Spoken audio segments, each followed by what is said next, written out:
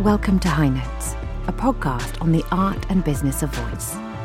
My name is Melissa, and I've worked commercially with my voice for over 27 years. In this podcast, I'll be talking to those who consistently hit the high notes in our industry, and we'll be exploring the craft and creativity behind the business. Whether you're a seasoned voice professional or simply curious about the magic that happens in front or behind the microphone, this podcast is your backstage pass to learning just some of the secrets of the trade. Make sure you never miss an episode by subscribing to High Notes on your favourite podcast app. And be sure to check out the show notes at brava.uk.com/podcast for more information about this episode and more. Earlier this year, Sébastien and I met for an online Brava Q&A about his extreme voicing series. High Notes, a podcast on the art and business of voice. We are here for a really interesting talk today. He began teaching metal voices and throat singing 15 years ago. He's trained hundreds of vocalists in vocal distortion, extreme sounds, and creature voice design. He's also worked on more than 30 games. There's a whole list of them: Guardians of the Galaxy, Tomb Raider, Rainbow Six Siege, Outbreak, Prince of Persia, Assassin's Creed 2, the list goes on. And he's lent his voice to more than 200 characters. I don't know if you're sensing that he might be a bit of an overachiever. I'm not sure.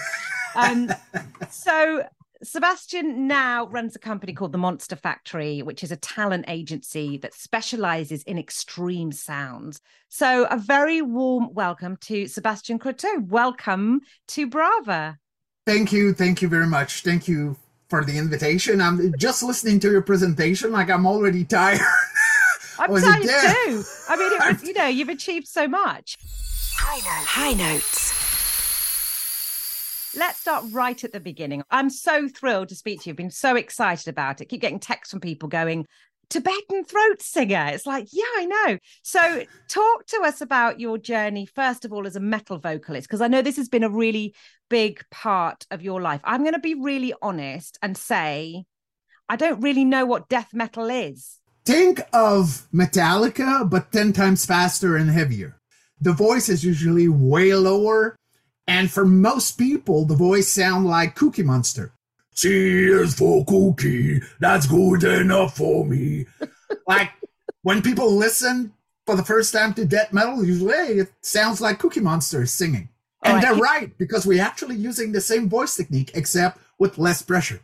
That's so interesting. You're going to have to send me some links to some death metal after this so I can listen to it. So how did your journey as a metal vocalist lead to you creating monster and creature voices in video games? So the thing in my journey with my voice began when I was a choir boy. Because before singing metal, I was actually singing in a choir when I was like 7 or 8.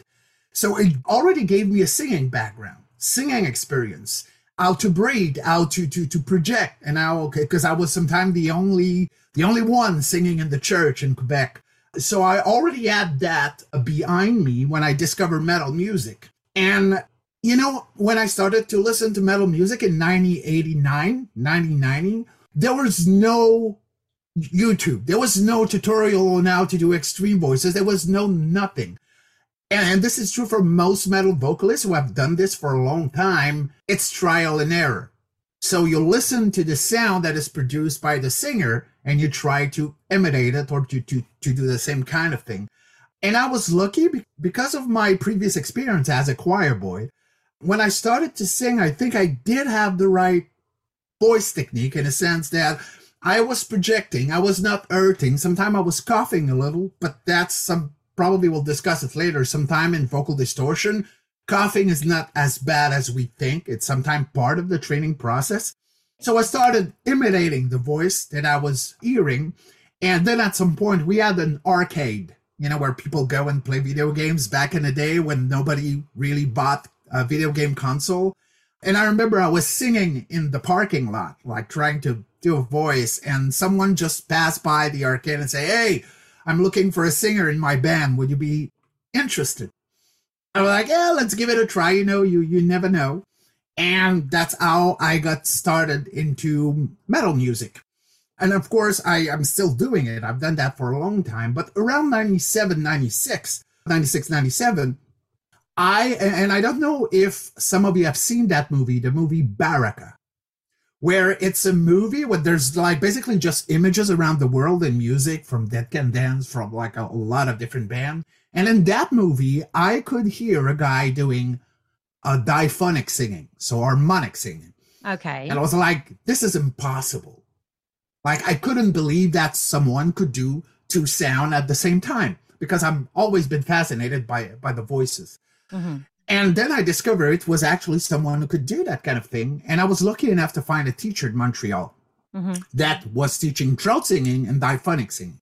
So I started to have lessons with him. And then after that, I was lucky enough to actually train with people from Mongolia, namely the band Un Urtu, which in the 90s and still is, was one of the big throat singing band touring the world. I was lucky enough also to study with Inuit throat singers, with Tibetan monks, and with people from Mongolia, specialists from Paris and in the United States. And of course, you know, when you do weird sound, people notice you. And I had a friend actually who started to work at Ubisoft Montreal. And he heard one of the audio producers, they were looking for weird sound for monster and creature. And he actually gave my name. He said, hey, this guy's doing like this with his voice. I'm sure like if you talk with him, like you might find what you're looking for. So the guy messaged me. I went to the meeting and he showed me the visual of the creature that they wanted me to voice. And I was like, oh, this creature, we could do that. This creature, we could do that. And then I left the meeting and never heard about it. Never heard about him for like 8 months. I was like, I really thought that I blew off my first meeting or whatever / audition I had, because I wasn't aware of the delay and the time it takes to do stuff in video games, because that is one thing that I've learned is patience is key. Patience is key sometime in video game. And they called me back. They asked me to go in the studio. And the thing is, all the creature had changed. Like all the voice that I thought that I would do, I had to like change it or adapt it to what was requested of me. Right. And since it was the first time, we did 8 hours of recording for 2 days straight. So imagine screaming for 8 hours. Of course, I had breaks, but screaming for 8 hours for 2 days. Can't imagine that. I'll be really honest with you. That's the part of this job that I really dread the most. And I don't even know how you would do that. And even someone as trained as me, I can remember I had blood in my saliva at the end of it. So for me, that was like, okay, maybe that's a little too much. Oh my gosh. But it was my first time and I really wanted to impress them. So I was like, okay. And for them, like, are you good for 8 hours? Well, I can try. I'm sure I can do that. And I think I did a good impression, because afterwards they actually called me to do voices for Assassin's Creed 2. And if you played Assassin's Creed 2, you have a poison blade. And sometimes you poison people. So they asked me to record 2 hours of choking sound for all the people that are actually choking on the poison, choking on the mucus. So I remember just like doing choking sound for 2 hours. And then I went on and I started to do Prince of Persia, and the rest we can talk about it later, because I assume you have other questions. I've got tons of questions. That was just question number 1. So we might be here sometime. Yeah. But it's so fascinating. High notes. I don't normally ask people to do their tricks, but I am just really fascinated. Could you give us an example of an Inuit throat sound and a Mongolian throat sound, and then how that might transfer into a creature sound? Because lots of people here are advanced actors. Lots of people here are right at the beginning of their journey. Some people until yesterday didn't even know what extreme voices or efforts were. So could you give us some examples? Absolutely. The thing is, one thing that I've learned from my experience, it might not be the same for everyone, but throat singing and the control you get with parts of your instrument really help my extreme voices. In the sense that I remember when I started to do throat singing, my metal voice just got so much better. I had so much more control on pressure level, on how I was actually able to project, on the time that I was able also to do that kind of thing. So there's tons of different styles of throat singing, but let's go with the main one, right? So there's what we call Tuvan Mongolian throat singing, which is usually higher than Tibetan throat singing being lower. So let's say that I go with Tuvan throat singing.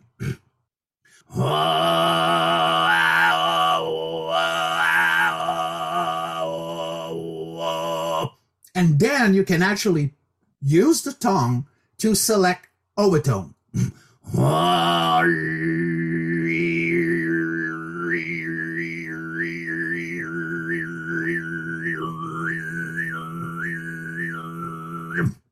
I know it sounds like a razor or it's really a lawnmower. relaxing. I can sit for an hour and listen to after the day I've had. It's very soporific. So this is closer to Tuvan Mongolian throat singer because the Tibetan style is usually way lower and less loud.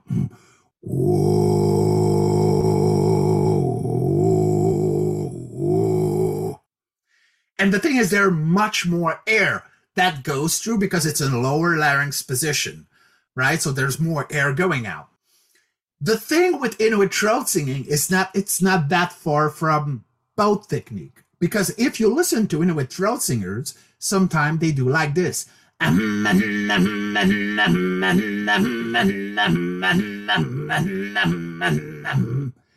Usually there's two women, right? This is something that only women do in the Inuit culture. Like I'm probably breaking I was going to say, how do they feel about you doing it? Yeah, are they okay? No, but I love doing it because I love the sound. But that's the thing. Like if you listen closely to the voice technique, if you hold it, it's Tuvan Mongolian throat singing. And there's another voice technique that they use with ventricular folds, namely false vocal cord, for people who don't know the scientific terminology. And it's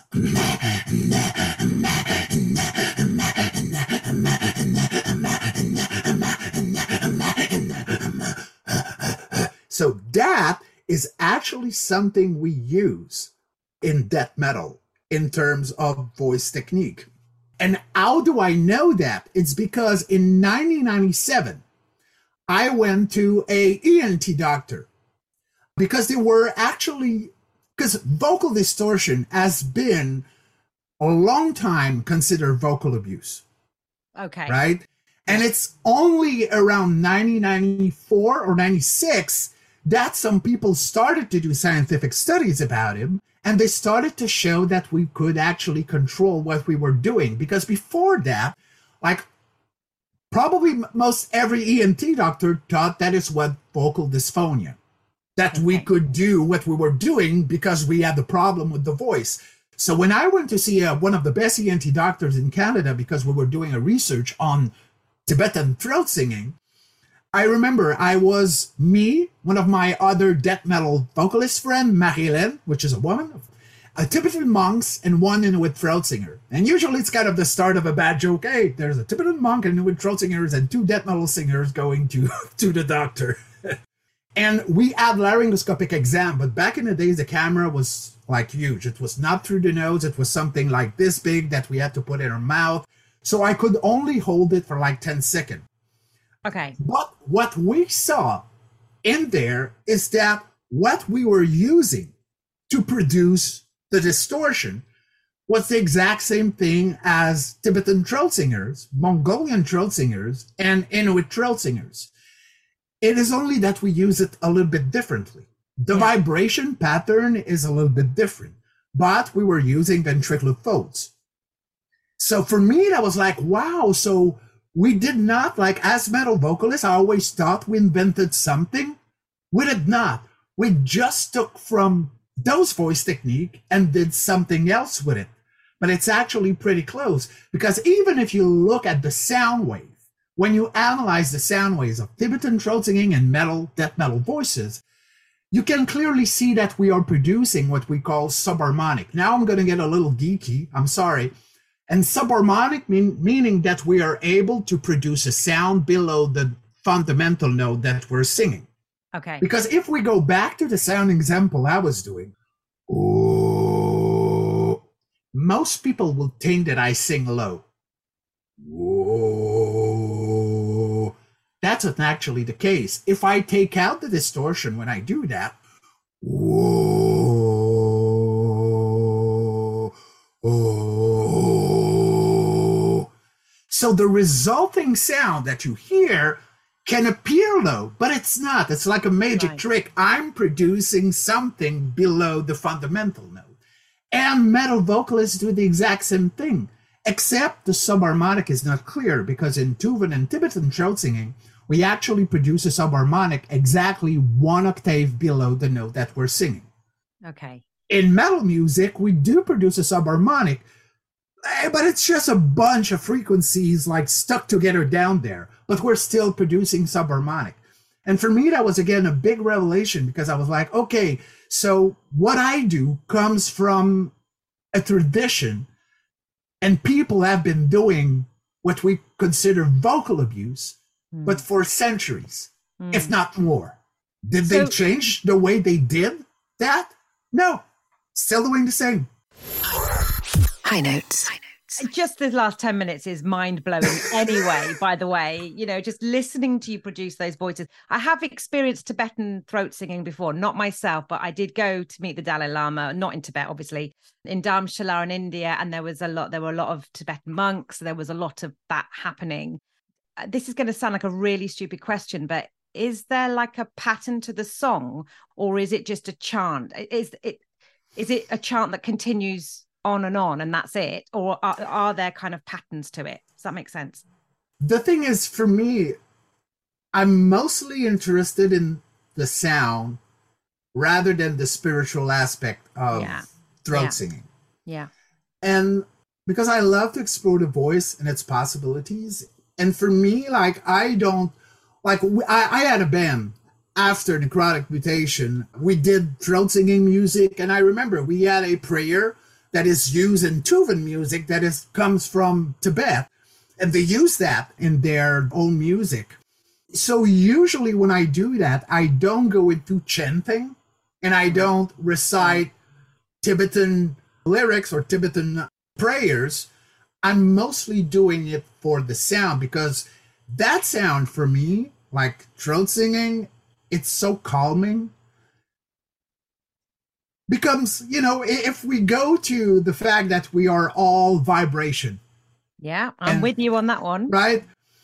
Doing that, for me, the effect that I feel when I do that, it's like I just focus on that. There's nothing else happening. And I make my whole body vibrate in unison. And that is probably why they use that voice technique. Even there's a spiritual aspect to it. It's because it makes the body vibrate in a very specific frequency. And this is why I love it so much. But your passion is clear, that is for sure. Tell me how you've taken those sounds and moved them into creature voices. Show us some of that if you're happy to. The thing is, I was talking about the control I got from throat singing, right? Because one thing with the voice is that usually we have what I would call a monolithic approach with the voice. Like, we don't work all the parts, right? When I speak, I don't think about my larynx placement. I don't think about the opening and closing of my self-palate. I don't think about the way that my resonance chamber is placed, right? This is kind of automated, right? And the thing I love about throat singing, it enables you to control tiny parts in ways that are not usual, right? Because except when we are babies, because that's the thing, a lot of people say, well, vocal distortion is hard. And I'm always say, like, remember, you were once a metal vocalist. And they say, why? When you were a baby, you were doing this.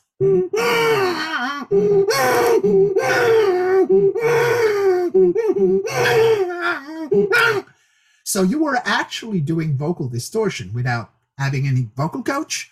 You were doing it instinctively. So this is something that is built in the voice. And most of the time when I talk to people, my job is basically to help you remember that, because it's there. So this is interesting. So are you saying to me that you could teach anyone these techniques? Absolutely. Because we all have the same parts. Of course, the sound, let's just take men and women, right? Women have a less longer larynx. It produces a tiny bit different sound, but you all have ventricular folds. You have aeroepiglottis fold. You have vocal cord. You have a resonance chamber. You have a soft palate. Like, everyone has the same part. So everyone can actually learn how to do those sounds. So let me go back to your question, because I think I've strayed. I've strayed a little bit. So by gaining control over those parts, I can try them with different pressure level. So let's just go with, let's say, Tibetan throat singing. Whoa, hello. I can actually try talking like this and do a really creepy voice. And if you listen to the voice of the Uruk-hai in Lord of the Ring, meet us back on the menu, boy. It's actually a throat singing bass voice technique, which is ventricular folds vibration, right? So that I can just have less pressure than in Tuvan and Tibetan throat singing and use that. Or I can increase the pressure from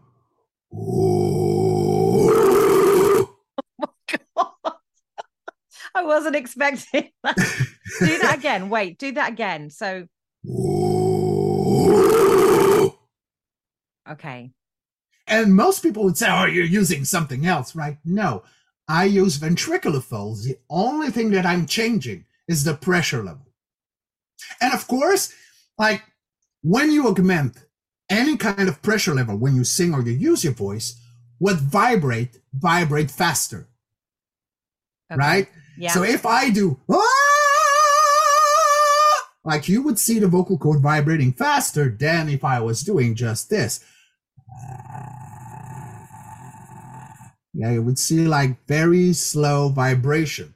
So the thing is, because I had the laryngoscopic exam 3 months ago for my, let's say, annual checkup. I love how intimate we're getting on this. Thank you. Yeah, for sharing that. And the thing is, I have to go back again because when we recorded, we forgot to record the sound. And that is very important because I wanted to show people exactly what I use for which type of voice effect. So I'm going back in November and I'm going to have a camera crew take everything. But for the doctor, because it was their first time examining me, they were like, we don't understand. Because even when they treat teacher for voice dysphonia, some of their exam, it shows that they're using a lot of ventricular folds, so false vocal cord. And they were like, we teach them not to use them. But you're all about using ventricular folds, like for throat singing, for death metal, and even for what I would call rock voice. You know, when people do, yeah, yeah, yeah, yeah, yeah, yeah, yeah, yeah. And that I thought, even myself, I thought the distortion was coming from my vocal cord. And what we saw in the laryngoscopic exam is I'm still using a lot my ventricular folds. Okay. Right? And I was like, wow, okay, so I'm using that a lot. And for them, like, they were like, holy hell. So if we take, for example, Tuvan throat singing, I am a robot. I can use voice technique too. So this is another example. One type of voice that we do is called inhale voice technique, right? And this is quite different. It's another extreme voice technique, but it's actually producing sound while inhaling. And it's quite unusual because we're not used to produce sound while inhaling. We produce sound exhaling, right? And this is something that the vocal distortion is done on the vocal cords. So if I do something like,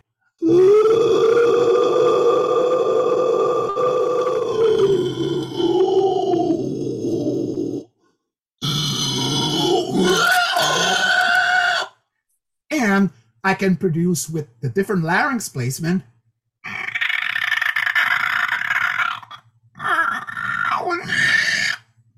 sound that so good. It's so good. Considered close to, some of you might know the clickers from The Last of Us 2. This is how actually they did the voice. Some other sound effect that we can produce, we use the uvula. You know, the little thing that is dangling back there Most of us don't know how to trigger it, but you can actually do that with it.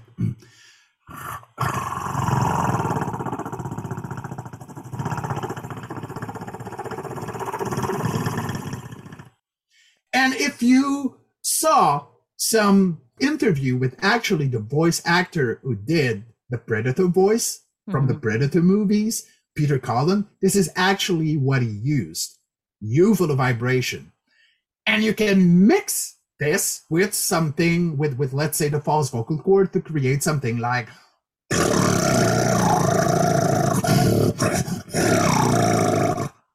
voice like that.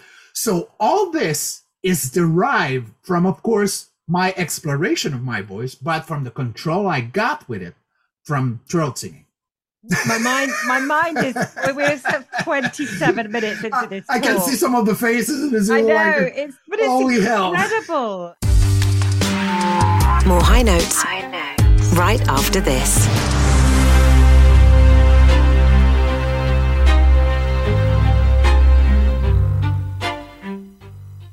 This podcast is brought to you by Brava, Bristol Academy of Voice Acting. We provide personalised online training in the art and business of VO. So if you're just starting out, or if you want to elevate your voice skill set, we have the training that will be right for you. Our personalised one-to-one sessions are taught by experienced, supportive master coaches who'll help you to find your signature style and build the confidence to captivate any audience. To find out more, visit brava.uk.com and keep up to date with all our news by subscribing to our newsletter at brava.uk.com/subscribe. High Notes, a podcast on the art and business of voice. All I keep thinking is, how on earth do you do that for a 4-hour session or a 2-hour session? The thing, I have 33 years of training. And because I've been doing voices for video games since 2005. So I've been doing almost exclusively creature voice acting for the last 18 years. This is my specialty. Like, if like some of you might have glimpse at my movie collection, like this is mostly horror and sci-fi movie, because I listen a lot to everything that involves creature and monster, because that's the thing in the video game industry. Probably 99.9% of all the voices for monster and creature are done with animal sound libraries, or something called Dehumanizer, which is a software that modifies the voice in real time. So having people who can do that naturally is something fairly new, but not that new, because D. Bradley Baker, yes, in the United States, has been doing it for quite a while. Maybe not that extreme, no, but creature voice acting has been around for a long time. It's not something that is really popular among necessarily voice actors and voice actresses, mostly because the level of training it takes to actually be able to master that, like it's years and years and years and years and years. Like if you look at any rock or metal vocalist, like it didn't take a month or a couple of weeks or 1 year to get comfortable with vocal distortion and to have that vocal endurance. It's something that can take at least 3 to 4 years, right, to get comfortable with some of the stuff, not everything, you know? Because I give a lot of workshop and a lot of people were like, wow, it's so cool, I want to do that. And I'm always like, try to remind them, yeah, this is going to take time, focus, and you have to dedicate yourself to that almost exclusively. What's your advice in getting started for those of us that are already voice actors and perhaps would like to start playing around with little monster or creature sounds? What's your advice to them? Don't go on YouTube to go for a video tutorial about vocal distortion. Don't go there. I can actually, I could send you a list of channels that are scientifically accurate, because there's a lot of stuff out there on YouTube about vocal distortion that is absolutely scientifically inaccurate. If you think about the scientific studies, like sometime I go in there just for fun and I look at some tutorial, and most of the time it starts like this. You have to push from your diaphragm. I'm sure a lot of people in voice acting or in singing have heard that once in their life. Use your diaphragm to push. If you Google diaphragm and you look how it really works, you will see that the diaphragm is only contracted because it's a muscle when you inhale, not when you exhale. When you exhale, it's the upper abdominal muscle, the oblique, the intercostal muscle, and some muscle on the back and in the lower back. That are the muscles that are contracting for you to expulse the air, right? So when I see someone starting a video like this, and I know that it's scientifically inaccurate, I'm not listening to the rest of it. Because if he's wrong on something as simple and easily Googleable as breathing and the role of the diaphragm, like, no, I'm not going to listen to the rest. So there's a few channels. I'm going to give you an example. One of my good friend, Mary Zimmer, she's from the United States, Las Vegas. She has a YouTube channel called Voice Hack. This one is really good and it's scientifically accurate. Another friend of mine, Aliki Katriou, she's actually has a lot of video tutorial on extreme voices. Another good friend of mine, Tony Linke, has an incredibly precise series on YouTube about rough vocal effect. And the thing is, they're so good because they know the science. And they've read all the scientific studies about rough vocal effect. Because, I asked one of my friends actually to do a bibliography of all the research that has been done on rough vocal effect and extreme voices. And we've been doing research since 1996. And there has been like dozens and dozens and dozens of scientific research about rough vocal effect, but in singing. Because if you look in video game, there's only 3 scientific research about extreme voices. One research is actually saying there's not enough research. So that's one. Usually, if you look on rough vocal effect studies, there's one that has been done over the course of 14 years with 20 rock and metal vocalists, and they did all the exam plus the laryngoscopic exam to go in there and see if there's a problem. And even with the dozen of medical study that we have for rough vocal effect, it's still not enough. There's still a lot of stuff we don't know. And the problem is, like, it's not enough data. Like, we cannot conclude with the amount of people that participated to those rough vocal effect studies, like categorically, this is the way to do it. What tips have you got for those of us that are creating sounds that can help protect our voice, I guess? Like, I'm going to do a whole workshop on that, so it's hard to summarize it. But the thing is... one. Again, if you want to get good at vocal distortion, you have to engage vocal distortion. Like, nobody was good at vocal distortion. Learn how to do it by doing lip trills and humming. Because some people would like you to think that if you just do that, you're going to be good with vocal distortion. Or strophanation, or what we call semi-occluded vocal tract exercises, the SOVT exercises. But this is not how you learn how to, like, ask any rock or metal vocalist on the surface of the planet, and if you ask them how they got good at what they do, nobody's going to answer. That's impossible. You have to start engaging vocal distortion, but there are ways to safely engage them. Right. I'm going to give you another example. If we talk about airy epiglottis fold, not even false vocal cord or vocal cord, airy epiglottis fold is something that we can use. And you've all heard it if you listen to jazz once, when you hear Louis Armstrong. Is that the Louis Armstrong sound? Right? Exactly. And this kind of vibration is done with airy epiglottis fold, which is another set of fold, a tiny one on the side. The problem with that is if you lower your larynx, you can do like a monster voice, but you cannot project with it because those are not designed to sustain the pressure needed for that kind of thing. But you still got to explore it because you want to be able to build muscle memory. Learn how to get comfortable with those sounds. And sometimes, like, you just need to do that for like a few seconds. And over time, by incorporating vocal distortion in your routine and by knowing exactly how to warm up for this kind of thing, and believe me, it's not lip trill and humming. Those are good cool down exercises. Those are amazing, but it's after that you can use them.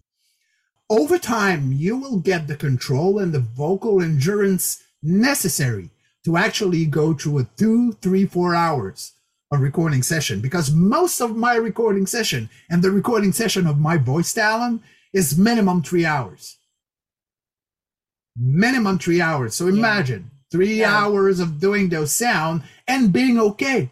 Because that's the thing, when I got my laryngoscopic exam, like the doctor, again, were baffled because they were like, you have nothing. Like you have an extra amount of saliva, more than most people, but that's it. You are vocally healthy. So how can someone be vocally healthy after 33 years of screaming?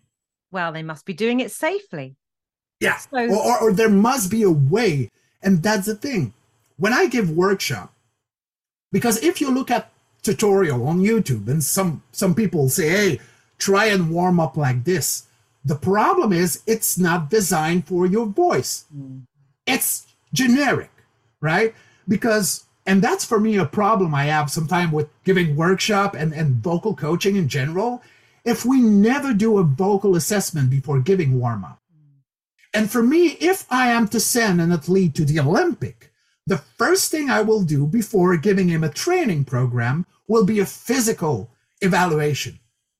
So would you do that with our workshop? Will you be evaluating us? Usually that's the kind of thing that I have to do one-on-one, because it takes at least 2 hours of me asking you to do certain sounds, seeing your level of control with it, seeing like a lot of different variables, because this is something that in a group setting, that is hard, absolutely hard for me to do. But most vocal coaches don't offer that one-on-one. What we do is we have a little workshop. We tell you about, and I'm not saying it's a bad thing, but for me, there's something missing in vocal coaching. There's vocal assessment that you need to do before giving somewhat a warm-up routine.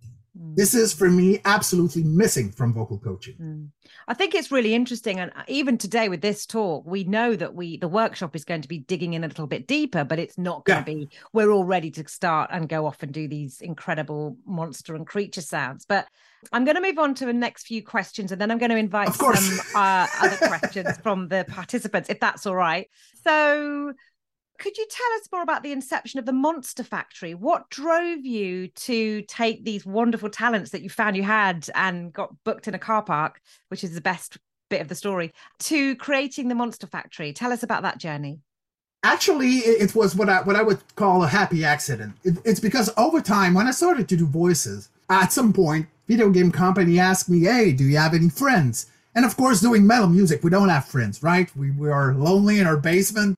No, I'm joking. Like, of course, I have tons of other metal vocalists, men and women, that I know in Montreal. I was like, yeah, I know a few. Like, you need female voices, you need male voices. What are you looking for specifically?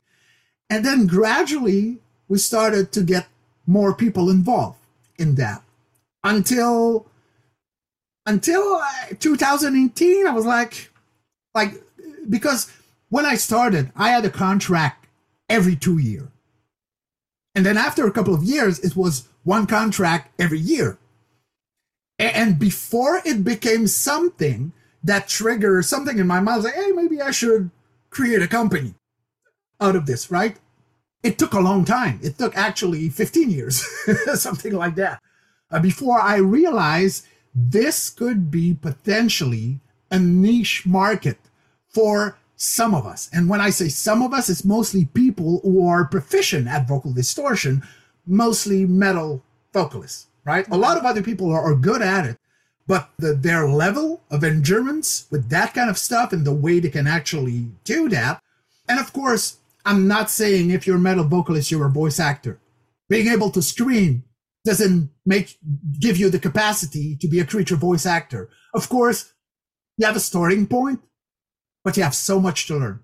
Same thing like having a voice doesn't make you a singer, right? It takes training. So I trained them because I've been doing it for so long. So at some point I was like, I incorporated a company. And also when we work on Guardian of the Galaxy, we did some voices in English because most of the stuff we do is scriptless. We don't have any script line. Sometimes I do have script line. In Tomb Raider, I had some script line in a Mayan language. In Prince of Persia, I had some script line in Farsi. In Guardian of the Galaxy, I had some script line in English. And probably from hearing me speak, you would say, hey, you have an accent when you speak English. Not when I do vocal distortion. Okay. Vocal distortion masks the accent. Interesting. Because you can hear I'm French-Canadian, probably. I can hear it from a beautiful place. Montreal is amazing, isn't it? High notes. With the increasing demand for realistic game audio, how do you see the future of voice acting, particularly in the area of monster and creature voices evolving? I mean, I'm guessing you might have wrapped up most of the market with your services. I don't know. Is there room for more of us? Where's it going to go? There's room, but the thing is, and this is why I travel so much, because I do give a lot of conferences. I'm lucky enough to be able to travel around the world for my passion. We almost met at GDC last year. We did. We must have been like ships in the night. I was in my posh coffee shop and you were in 5 blocks down the road. I will be in Los Angeles next week for the Game Sound Con. I'm going to be in Belgium for another. The thing is, because people usually use animal sound libraries, right? Sound designer, voice designer, audio director, they are used to that. So this is why someone has to get out there and tell them that there's another option. And right now, if you look at talent agency that do have creature voice actor, they don't go out there. They don't try to develop the market because the market, like I said, 99.9% of all the creature and monster voices are done with animal sound library. So it's like this, right? So it's small. So this is why for me, it's still really a niche market. Like if you go into that, and you think, well, I'm going to have a lot of opportunities. No, that's not the case. Like for me, it took me 18 years to get to the point where now I can actually record almost every week. Yeah, I mean, I'll be honest, listening to you is making me think that I'm probably never going to utter another monster or creature sound ever again. It's like, I think I'll just pass everyone on to you. No, but remember, there's cute creature that doesn't require necessarily huge vocal distortion. Okay, thank you. I'll do the cute creatures then. That you can do. But the thing is, it's one of my arguments with my client is that when you use animal sound library, there's no performance. It's actually taking random sound from animal and try to create an emotion out of that. Show us. Can you show us? Say a humanoid emotion, right? And that's the problem because you all know as being voice actors and actresses that intent is a huge part of what we do. And we don't know the intent behind the sound of those animals. It could be so random as, hey, I'm a pig, I'm happy, and I'm just rolling in, in my own shit. I'm sorry to say it like this. Or I'm a bear and I'm scratching my back. Or the thing is, you cannot create sadness, fear, anger with just a mix-up of random intent. For me, it doesn't work. So first, there's a performance that we can do that animal sound libraries cannot. For sound designers who work with animal sound libraries, sometimes it takes months to create the same voice effect that they can naturally do. So I usually tell them, you're going to save time, and time is money. Because all the time you will spend creating those sounds, I can do them like this. Right. And I can do voice match on cutscenes and video animation like this. After that, if you want to play with it, put a monkey with my voice, I don't know, whatever, layered a goat. It happened once. They layered a goat with some of the goat sound that I did for a video game, but we saved them time. So again, it's still a niche market. It will stay a niche market for a long time because right now I'm the only one getting out there to try and convince audio director to, hey, see, there's a new option. There's another option. Simon has asked a really interesting and brilliant question. Really interested to know how long it takes you to warm up to give an extreme voicing performance. Yep. And if you have a favorite voice warm-up technique you could share with us, please. So I do take 20 to 30 minutes of warm-up exercises, mostly because what I do with my voice require a level of sensibility and control. So I need to make sure every little part are actually going to be able to work together. right?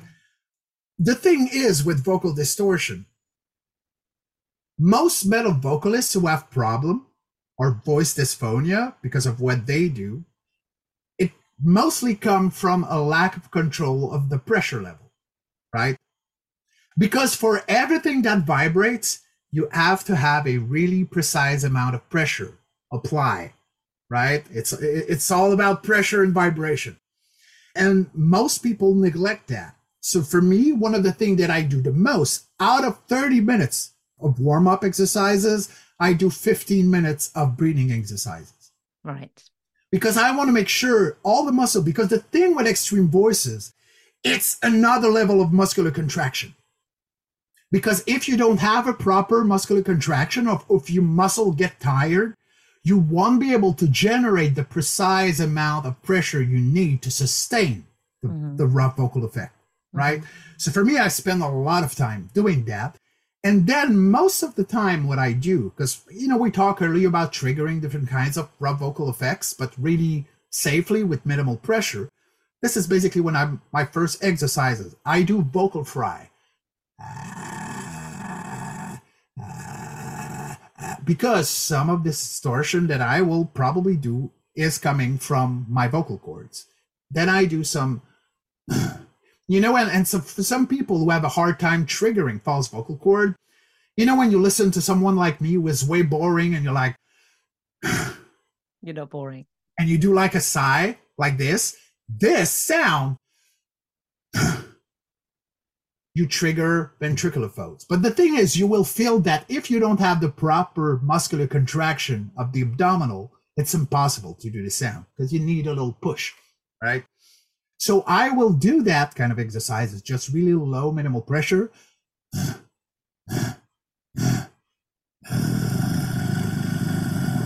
Then I would try to hold it as much as possible.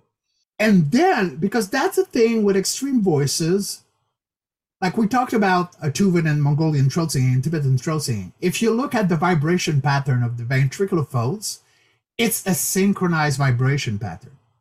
If you look at the vibration pattern from extreme voices, it's what we could call aperiodical vibration pattern or unsynchronized vibration pattern. So this is why when I actually try and warm up for extreme voices, I have to practice and do all the unsynchronized vibration pattern I can do.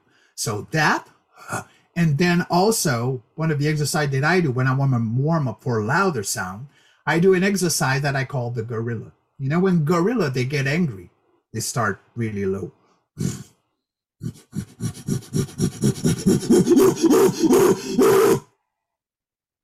So I don't sustain the sound, I just do short bursts, but I slowly augment the pressure level.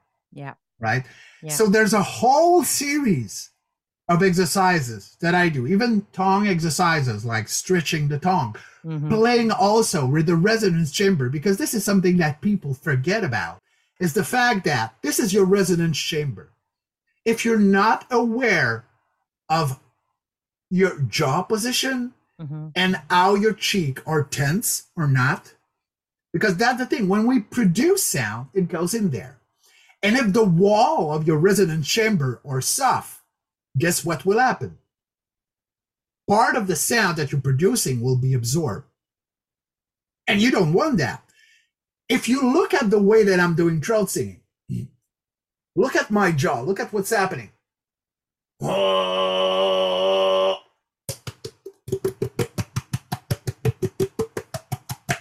Every time, whatever voice taking I'm doing, my cheek are tense. Why? Because instead of having the sound that I produce being partly absorbed, it is actually reverberating way more. So this is another aspect that you can actually fine-tune with throat singing, because there are some throat singing exercises for that. But mostly breathing exercises, and try and engage every little rough vocal effect you can, right? My mind is honestly, I've just got so much kind of whizzing around in it. But I'm really interested to know, when you do the workshop for us, we will be working, I'm assuming, on just the very, very baby steps. And I should say to everybody here tonight that this is honestly really advanced and extreme part of voice acting. So for those of you that are relatively new, please don't think that you have to master this in a year. No. It's a completely separate thing, but it's still fascinating and interesting. And for us, if we could just take 1% away from you of, a few techniques or some understanding about how to look after our voices when we're in sessions with clients. Yeah. Because I can tell you right now, I don't think I've ever been in a session where a client has said, is your voice okay? The client had said, we'll leave your stuff till the end, and then you have to do them anyway. There's nothing. So if you can take 1% away from this, then that's maybe the aim. Please don't do what Sébastien. Of course. And just so you know, I'm actually teaching in the National Institute of Sound and Image in Montreal, which is a huge educational institution. And I'm actually teaching 3 things: emote, environmental sound, how to do them properly and how to be able to produce good variation, because that's something in video games that is absolutely necessary.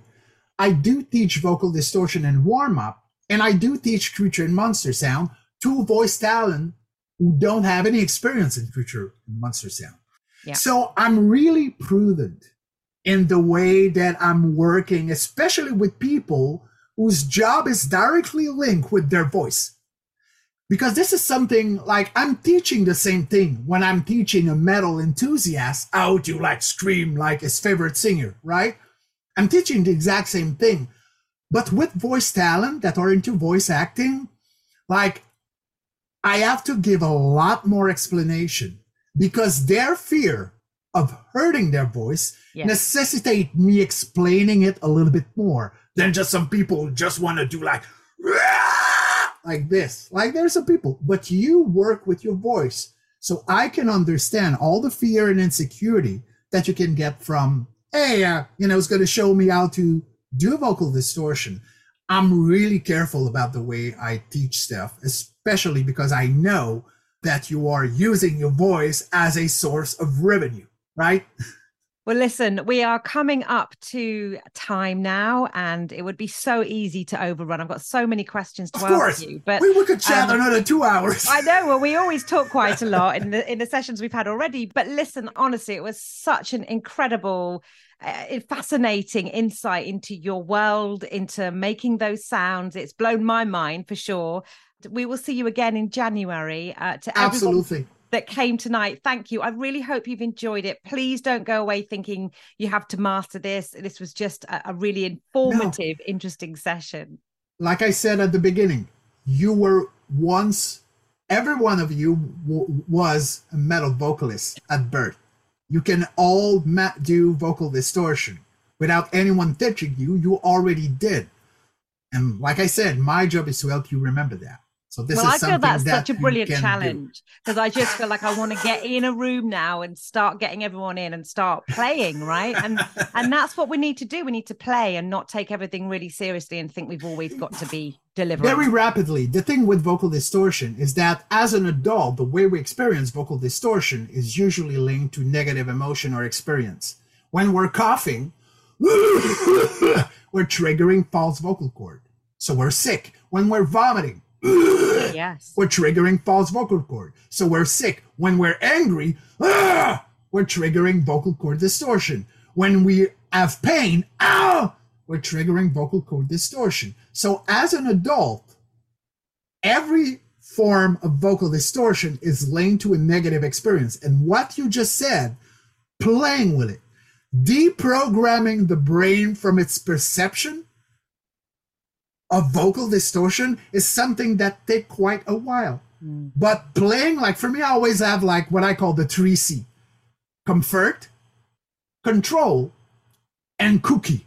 Now you're all gonna laugh. Why cookie? It's because you have to enjoy when you're doing that. You really do have to enjoy it to kind of reverse the perception of the brain towards vocal distortion. Undoing all those patterns. We're going into therapy now, guys.